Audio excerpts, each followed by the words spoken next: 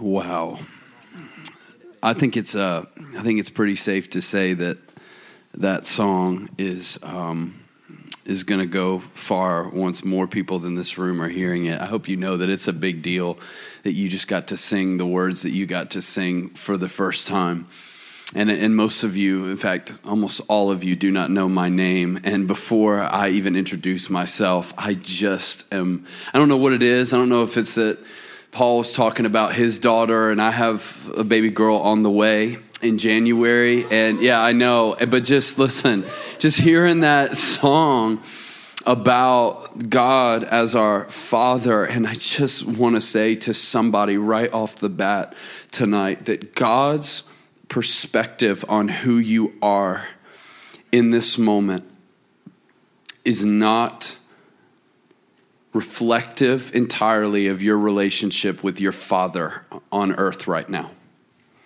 And so some of you are hearing that God is a good Father, and you're thinking, what's that like?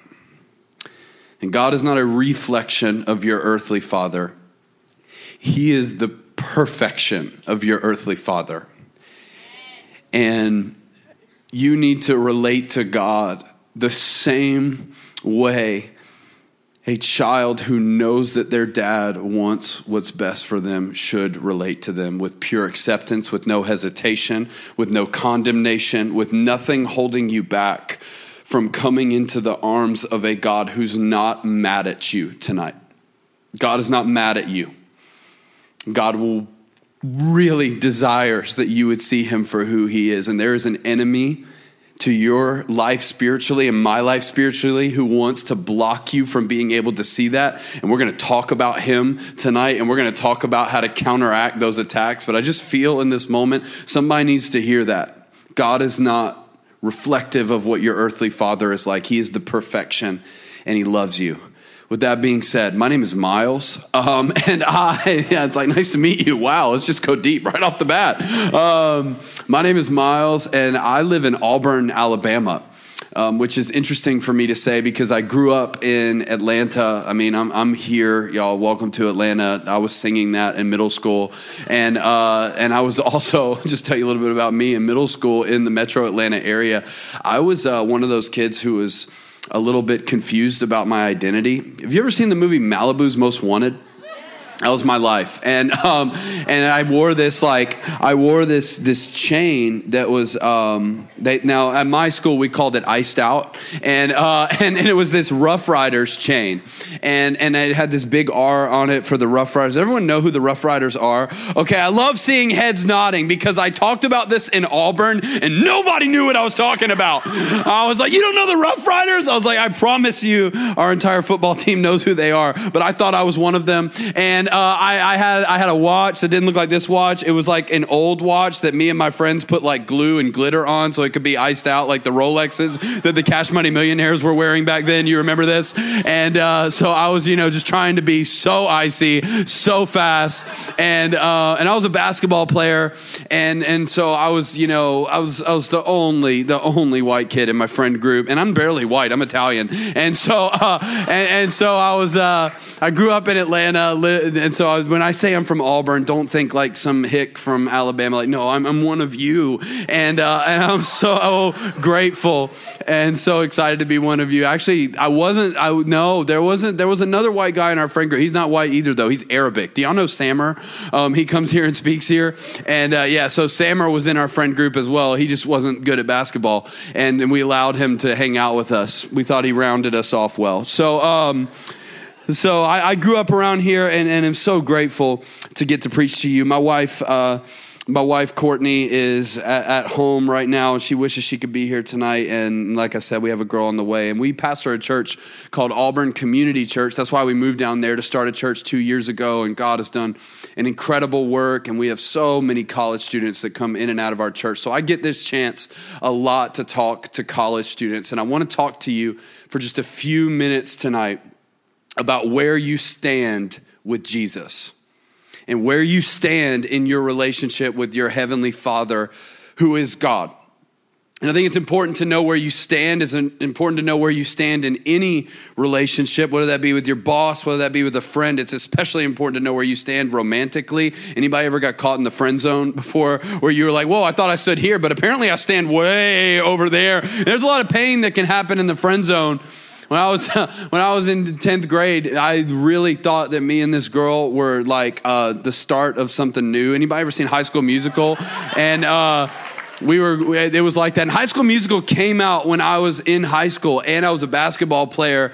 So I thought, and my AAU team, we were the Wildcats. So I thought I was Troy Bolton, and I thought this thing was starting with this girl, but this girl who I was going to homecoming with didn't feel the same way. She just needed a date because she was on homecoming court, and I was only going with her because she was on homecoming court. And so it didn't work out. We got to the dance, and she went off with this senior, and I ended up seriously heartbroken in my mom's minivan listening to what was it? Let It Burn by Usher. That's what I was listening to. And I was thinking about the Confession CD, like what track was that? And so, listen, and my mom, she did not feel bad for me. Like she was like, son, you need to learn that when you're in a relationship, you have to know where you stand. It is so important to know. And I'm like, Mom, I am heartbroken. The corsage is still on my jacket. Like this is not over. And she's like, always, always, always know where you stand, because when you don't know where you stand, you can get hurt, and you can get hurt when you shouldn't have even gotten hurt in the first place. Some of you, because you don't know where you stand in your relationship with God, you continually get hurt spiritually, and it's an unnecessary hurt that is happening in your life. Because if you truly know who you are in Christ, and you truly know what it means to walk in right relationship with God, there is a relationship waiting for you on the other side of knowing where you stand with Jesus that is so much better than where you think you stand right now. And where I feel like most of us stand in the room, and I don't know your story. I don't know where you're coming from. I don't know if you're at a point where you're walking with Jesus, but most of us in this room call ourselves Christians, followers of Jesus. And if you don't, you are so welcome to be here. You don't have to believe to belong here. We want you to feel like this is a family and like this is home. But most of us in the room do believe that Jesus is the Son of God. And most of us in the room don't believe that the future of our country rides on who gets elected tomorrow. We believe that the future of our country rides on Jesus and Jesus alone, and we hold on to him. And so we're followers of Jesus, but I feel like we stand in a similar place, watch this, to the people of God in the Old Testament when they were stuck in between slavery in Egypt and the possibility of freedom in the promised land of Canaan. If you don't know a lot about the Old Testament, the people of God were Israel, a country called by God to be different from the rest of the world. And the big problem was that they were stuck in slavery in Egypt for so long, and they got delivered by a guy named Moses to head into what was called the Promised Land, this amazing land of freedom. But in the book of Deuteronomy in your Bible, it's the 5th book of your Bible, it's kind of the story of what they did in the in-between. Like once they were gone from what used to be, and once they were headed to what will be, they were stuck in the middle, and they got a word from God about what they should do. And I don't think that you and I are stuck in the middle between Egypt and Canaan. I don't think that's where we stand right now spiritually. I think most of you in this room stand in between the slavery of your past and the possibility of freedom in Christ in your future. I think so many of us live our lives spiritually standing with one foot in what was and one foot in what could be. And we constantly find ourselves going back and forth in this tension of, well, this is who I used to be, and these are the people I used to be with, and this is the way I used to think, and this is what it used to be like, this is what it could be like, and this is what God's calling me to, and this is what my future could look like, and I'm stuck in between the tension of the two. That's exactly where the people of God were in Deuteronomy chapter 1. If you have your Bible and you want to follow along through there, you can do that. Deuteronomy 1 is the 5th book of your Bible, very close to the beginning. But if you don't, we're going to have it on the screen. Deuteronomy chapter 1, and we're going to start in verse 8. And God says this to the people of God, and I believe he says this to us tonight as well. This is Deuteronomy chapter 1, and we're going to start in verse 8. It says, God says, "See, I have given you this land. Go in and take possession of the land the Lord swore he would give to your fathers, to Abraham, Isaac, and Jacob, and to their descendants after them." So finally, they've been delivered from all of this oppression and slavery in Egypt. It was horrible there, and they're looking in on what their future looks like. And God says, look at the land. I've given you this land. Now take it. I've given it to you. Now it's your job to take it. And Moses says the exact same thing in verse 21. He repeats God word for word. He says, see, the Lord your God has given you the land. Go up and take possession of it as the Lord, the God of your ancestors told you. Do not be afraid. Do not be discouraged. So as they're looking at what could be, God is like, this is yours if you want it, and I want you to take it. I'm giving it to you, but now you have to take it. If you're here and you need like a sermon title to remember this sermon is called Give and Take. Give and take. And the principle, watch this, the principle behind this night, and some of you need to remember this, you might need to take a picture of it, you might need to find a way to recall this later, is this: God's revelation of giving requires our participation in taking. God's revelation of giving requires our participation in taking. And so when God has them look at the land and says, this is yours, it's not that they go, thank you, God. I'm going to walk in the land now and it's just mine. God goes, look, this land is yours. And they look in the land and there are 7 different armies inside the land who are all stronger than them. They're going, God, you didn't give us this land. It's not even our land. There's enemies in the land. There are people who will destroy us if we walk in their land. And he's like, I know, I've given it to you, but you have to take it. When God gives you something and when God entrusts something into your life, it requires you to participate through taking it. And some of you are so disconnected spiritually and you think God's holding out on you and that God didn't give you the life you're really looking for. God gave you the life you're really looking for, but it requires you participating by faith and grabbing a hold of it and going, I'm taking you at your word and I believe your word is true and I am going to walk by faith in seeing the day where what you said becomes what I see. See, sometimes what God says doesn't look like what we see. We back down. And that's exactly what the people of God do. Did you know after these verses in Deuteronomy chapter 1, they don't take the land. 12 spies go into the land. They come back and they go, listen, the land is awesome. But there's people there who will destroy all of us. We can't take the land. We can't take it. We can't take it. Actually, 2 guys say, no, we can take it. We do have what it takes. It was Joshua and Caleb. And they end up leading the people into the land without everybody else who was there 40 years later. That's the next book in your Bible. Deuteronomy, then Joshua. Because our God is a God who, even when we had the opportunity to take what we should have took, he gives you another chance to take it anyway. Some of you have been sitting back on your life spiritually and you found yourself in this tension between the way life used to be before Jesus and the way life could be, walking in that freedom.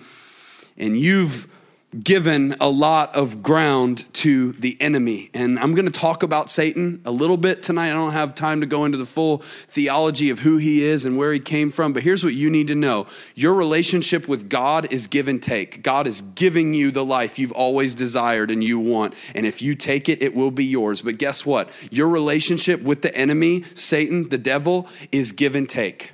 Whatever you give him, he will take.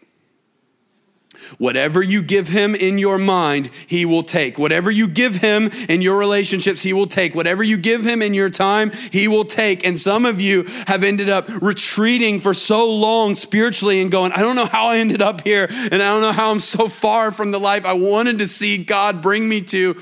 And it's because you've given so much ground to the one who is out to destroy you. And he has taken every single inch of it. But here's the great news tonight. Our God is a God of second chances, a God of third chances, fourth chances, fifth chances, and millionth chances. And just because the enemy has taken something from you, here's what he doesn't want you to know. You can take it all back. You can take it all back. And I am not making this up because it feels good for me to say that.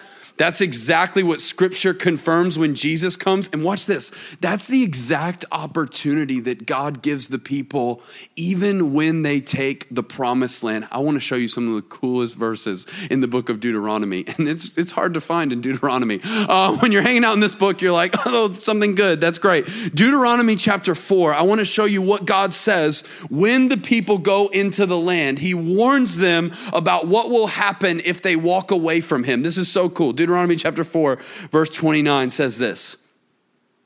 God is talking about what will happen if they go into the land and end up going back to their old ways and old gods and old idols. He's saying, you're going to go back to the slavery you came from. And here's my deal with you. This is how amazing our God is. He says, but if from there, once you've been kicked out of the land, you seek the Lord your God, you will find him if you seek him with all your heart and with all your soul. When you are in distress and all these things have happened to you, then in later days you will return to the Lord your God and obey him. For the Lord your God is a merciful God. He will not abandon or destroy you or forget the covenant with your ancestors, which he confirmed by oath. Listen to this grace. God says, I know once you get into the land that you were created for, you're probably going to blow it, and you're probably going to go back to your old ways, and you're probably going to end up where you used to be in slavery. But just know, once you're in slavery, what does God say? Does God say, you can never come back? Does God say, how many chances do I have to give you? Does God say, why didn't you figure this out the fifth time you made this mistake? Like, you guys do this again and again and again. No, you can't come back to the land. I'm going to give it to somebody else because you are worth giving up on. What does God say? He says, wherever you are, when you wake up in the morning and you decide, I don't want to be here anymore and I want to come back to the life you have for me. Whenever you want to take it back, you can take it back anytime you want. Some of you need to know God does not talk at you or to you the way some of your dads have. Some of you need to know that God's message to you is whenever you want to walk in the freedom that I died for you to live in, it's yours. But if I give it to you, look up here, if I give it to you, you have to take it. It requires you doing something.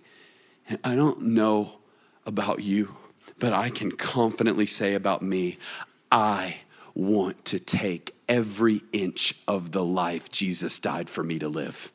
I want all of it because I've tasted like a little bit of it.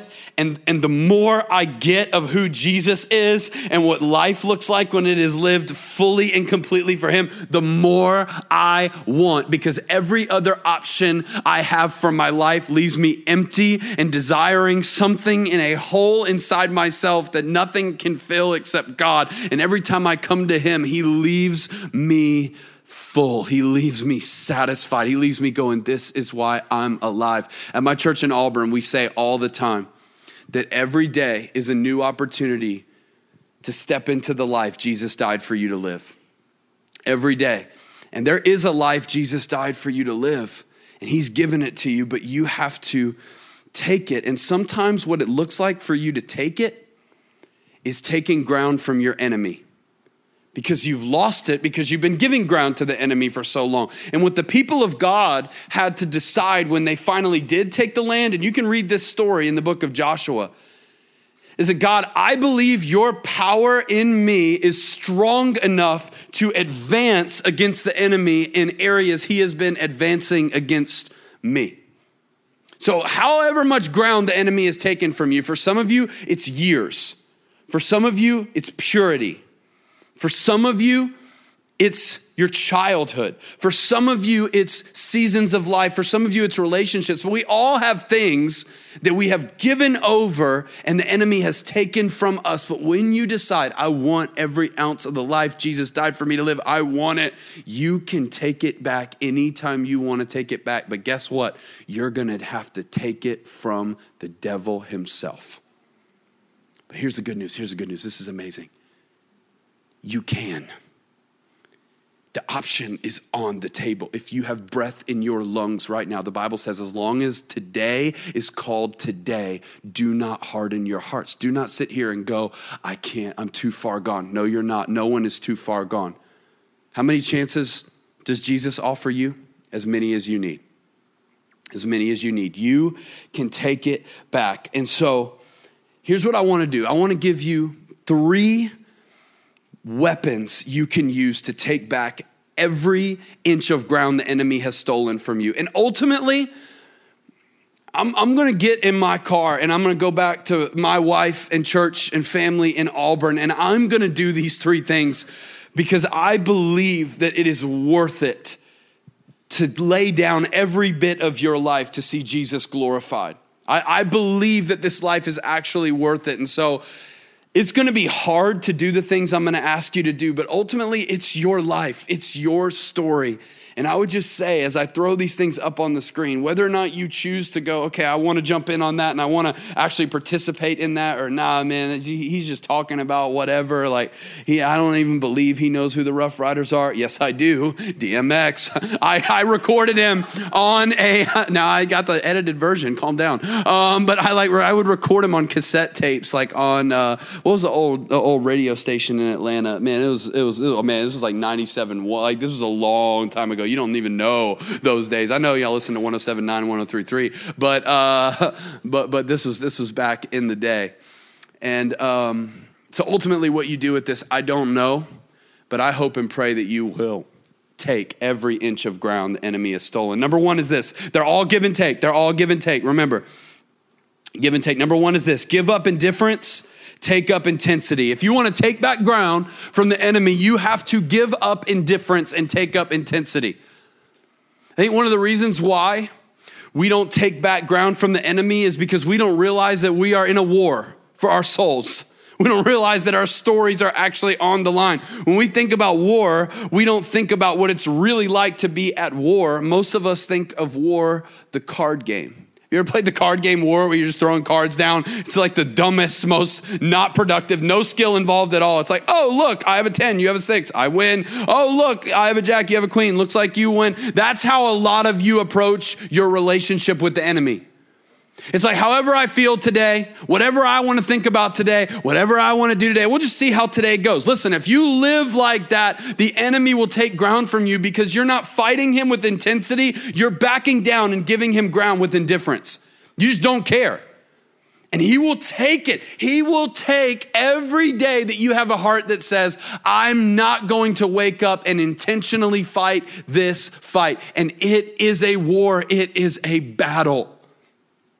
You know what God told the people when they took the land of Canaan? He said, when you go into that land, and so, a lot of people have a lot of problems with these verses. This is in Deuteronomy chapter 7. I'm not going to read it. You can check it out later. But he says, when you take the land, I want you to destroy all of the people in there, and don't just destroy them. I want you to destroy all of their gods too. And even if they're made of gold, even if they're valuable, I want you to throw them all away, because God knew if they leave one little thing, one little compromise for the enemy to be able to gain a foothold, the enemy's going to take it and that's going to grow. The only way to take back ground that the enemy has stolen is through a heart of intensity that says, I know I'm in a fight. I know I'm in a battle, and I have to remove idols from my life. And sometimes you got to get a little intense to do it.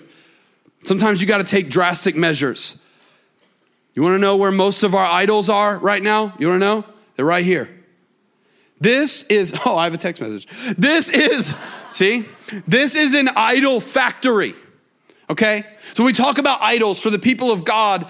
They were tempted to go bow down to certain idols, and I don't have time to get into why they wanted to do that, but that's not your issue. Like, I don't think anyone in this room is going to go to their dorm room or to their apartment or to their house tonight and just be like, gosh, I really want to bow down to that totem pole. Like, I'm so tempted right now. It just looks so good. Nobody in here is going, I'm struggling with that. And if you are, please speak to someone after the service, because that's very weird. That's not our issue.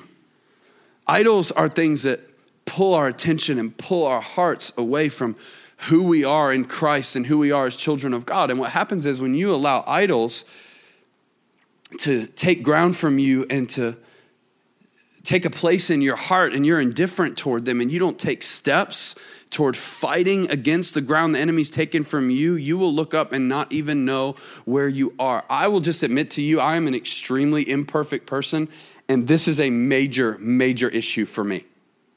And I've had to take some sometimes embarrassing measures to take back the ground the enemy has stolen from me in this area. I have a friend who came to me and was challenging me about my phone, and he was telling me about how like he's like locked out of the iTunes store on his phone. Like, he's like, my wife has to put in a password. And I was laughing and making fun of him. I was like, are you in like 7th grade? What is your deal? You can't control yourself? And he was like, I get it. Like I don't need to have the power to do whatever I want on my phone because I know I'll get tempted and I know I'll fall. And he said, and I was just kind of like, okay, yeah, whatever. But when he said this to me, it made me think for a second. He said, I always wondered, why didn't Adam just cut down the tree in the Garden of Eden?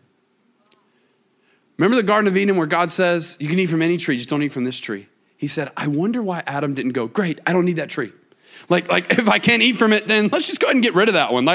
There's idols in our lives, and I'm not saying for you it's your phone. It could be a relationship. It could be a habit. It could be a bunch of different things, but you have to attack your idols with intensity, not indifference. And you have to go, I'm going to do even some crazy things to make sure this thing doesn't keep gaining traction in my life. Some of you, your exes need to be deleted from your contact list. Come on, somebody. Come on, somebody. You don't even need to have that number. It needs to be off. They do not need to hit you up on the snap. Block them. Block them. Seriously. That's intensity. And that is ground you know the enemy has stolen. In Jesus' name, I'm going to take it back. We're going to take it back. Listen. When you can take it back, and taking it back happens with intensity. When I hear those words, take it back, we were saying that, the leadership team was saying that as we were praying for you guys tonight. And I was thinking back when I was a kid and how, when we played basketball growing up, you always had to take it back. You always had to reset everything.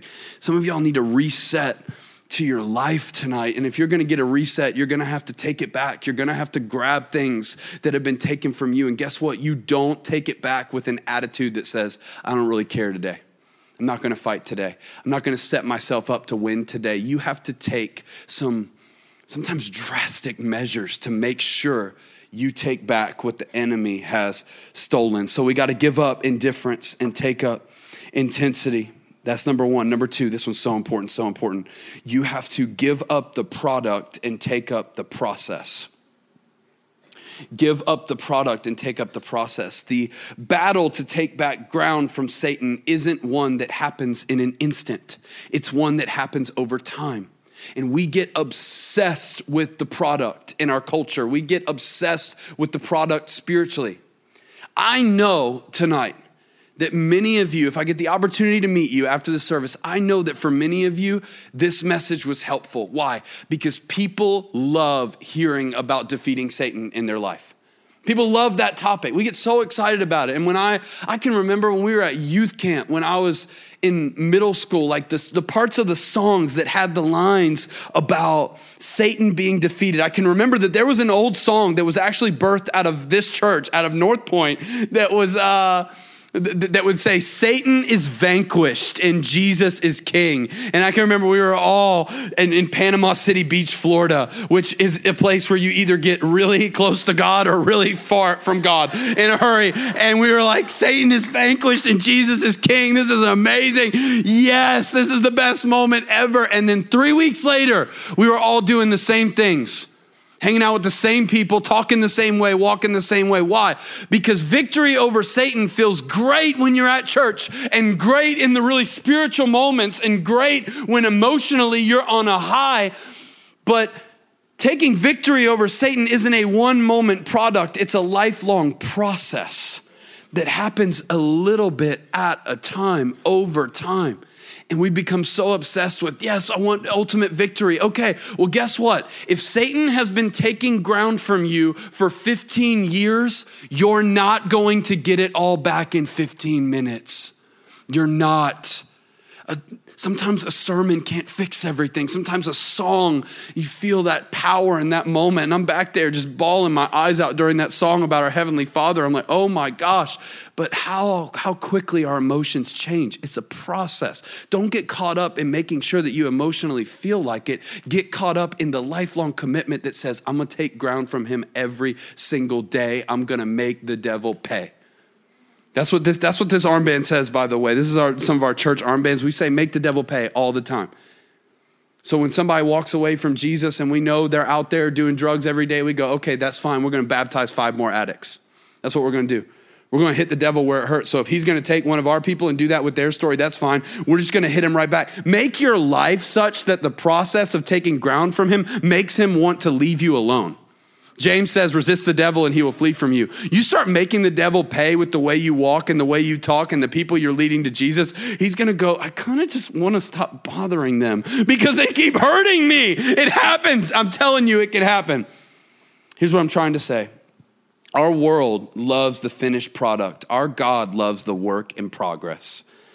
Our world is all about, man, just you got to arrive. You got to get there. You got to finish the job. You got to make yourself look good. Listen, it is not about the final product. It's about the work in process. If you feel far from God right now, it is not about in a moment being everything God has called you to be. It is about a lifelong commitment to become a little bit more like Jesus every day. And you might not be where you want to be, but thank God you're not where you should be. I'm still becoming more like Jesus. I'm a work in progress. The devil wants you to believe, look, you did it again. Look, you fell into that relationship again. Look, you fell again.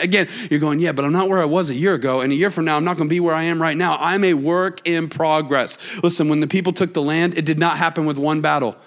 The Battle of Jericho was crazy. They had to walk around a city and blow like horns all over the place. It was crazy. And then the walls came down. They had to fight the Amorites and the sun stood still. Read Joshua. It was a process of getting in there. It wasn't like, yes, we won and now it's over. No, it's a process. And you got to commit over the course of a lifetime to this fight. I also want to say, just knowing that God's way is not about the easy way out. God's way is about the hard way up. And what that means is this: sin always offers you immediate medication for your wounds. That's why some of you fall into sin so often, because it makes being wounded feel better. It makes the pain go away. You're like, yeah, that feels good for a second, but you want to know what it does? Ultimately, it gets under the surface and it poisons the wound and it makes it even worse. So I'm going to sleep with her, so I'm going to sleep with him, and it makes the pain go away for a moment, but yet the next morning I'll feel worse about myself than I do right now. It increases the wound. It makes it worse. What God does is he goes right to your wound and he says, hey, this is going to hurt, and this is going to be extremely difficult, but sometimes healing hurts. And when God hurts you, it's not because he's against you, it's because he's for you. And he's going to that place that you don't want him to go to, because he knows at the point of greatest pain comes the moment of greatest healing. And this is going to hurt, and this is going to be hard, and this is going to be a long process called rehabilitating you to who I've created you to be. But I'm calling you to walk in it. Don't take on, final product, Satan's been defeated. No, lifelong process. And the great thing about it is this, number 3, and then I'm done. Number 3 is this: give up the victim, take up the victory. Oh man, give up the victim, take up the victory. So we got to give up indifference and take up intensity. We got to give up the product, take up the process. Give up the victim and take up the victory. I think the number one strategy of the enemy that he wants to get your life to arrive at is in a position of hopelessness. Hopelessness. He wants you to believe that you have no hope of ever getting better or ever taking back what was stolen from you. And that could not be further from the truth. Here's what the people of Israel didn't realize. Here, don't miss this. I promise you, I'm almost done. As soon as God said the land was theirs, it was theirs. When what God says doesn't look like what you see, wait, it will. The victory was already theirs once God said it. Now, for us, we're not waiting to go into the promised land, waiting for a word from God. We have a different victory than the victory that they had in battle. We have victory in a battle over sin and death, where our Savior died on a Roman cross, and he didn't say the land is yours. He said this phrase called tetelestai, and those words mean it is finished. The battle has been won. The victory is yours already. Here's what that means. God is not waiting for you to earn your identity in Christ. You already have it because the victory has been won. So when you're walking in that process over time to become more like Jesus, it's almost as if it's already happened, but not yet. You've already arrived in heaven. You've already become a child of God. He already calls you his child. He's already pleased with you. He doesn't see your sin. He sees his son, because when God looks at you, he doesn't see your sin. He sees Jesus' perfection. The victory has been won. And so you got to stop playing the victim. Oh, I'll always be addicted and I just can't get it right. And God knows I'm just not good enough. No, you're not a victim. You already have victory in Jesus. You've just chosen to believe a lie. Last thing, look up here. I promise you, last thing. Satan is lying to you. He's lying to you that God is angry at you. He's lying to you that you'll never be good enough. He's lying to you that you'll always be far from the life Jesus died for you to live. It's a lie. And as soon as you realize what's true, what happens? What did Jesus say? Then you will know the truth, and the truth will set you free. Some of you need to be set free in this moment right now, and that's the moment we're inviting you into. We're going to sing a song. It talks about how the Father's arms are open wide, and it says, "Oh, come to the altar." And we don't have a literal altar up here. Okay, there's nothing that we're offering like a physical sacrifice to, but I just want to invite you. If you want to take back the ground the enemy has stolen, maybe you come and bow during this song. Maybe you throw your hands up in surrender and go, the Father's arms are open wide. Really? For me, based on what all I've done? Yeah, all you got to do is take it. How? Surrender.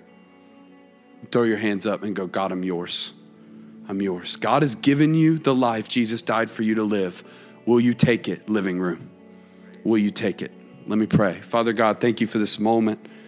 Thank you for the story that you're writing, even so many lives in front of me right now. I pray in Jesus' name that nothing would hold us back from encountering and experiencing you right now, that the enemy's lies would have no place here.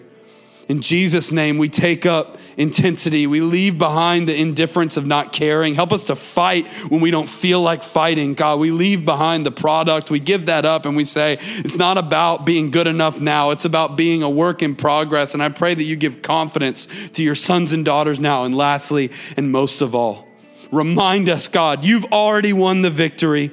It is yours and yours alone. And we belong to you. We give you our lives. We give you this moment. As people come forward, as people call out to your name, God, I pray that you be glorified and that people have confidence that they can take the life you died for them to live. We love you and we give you this moment in Jesus' name. Amen.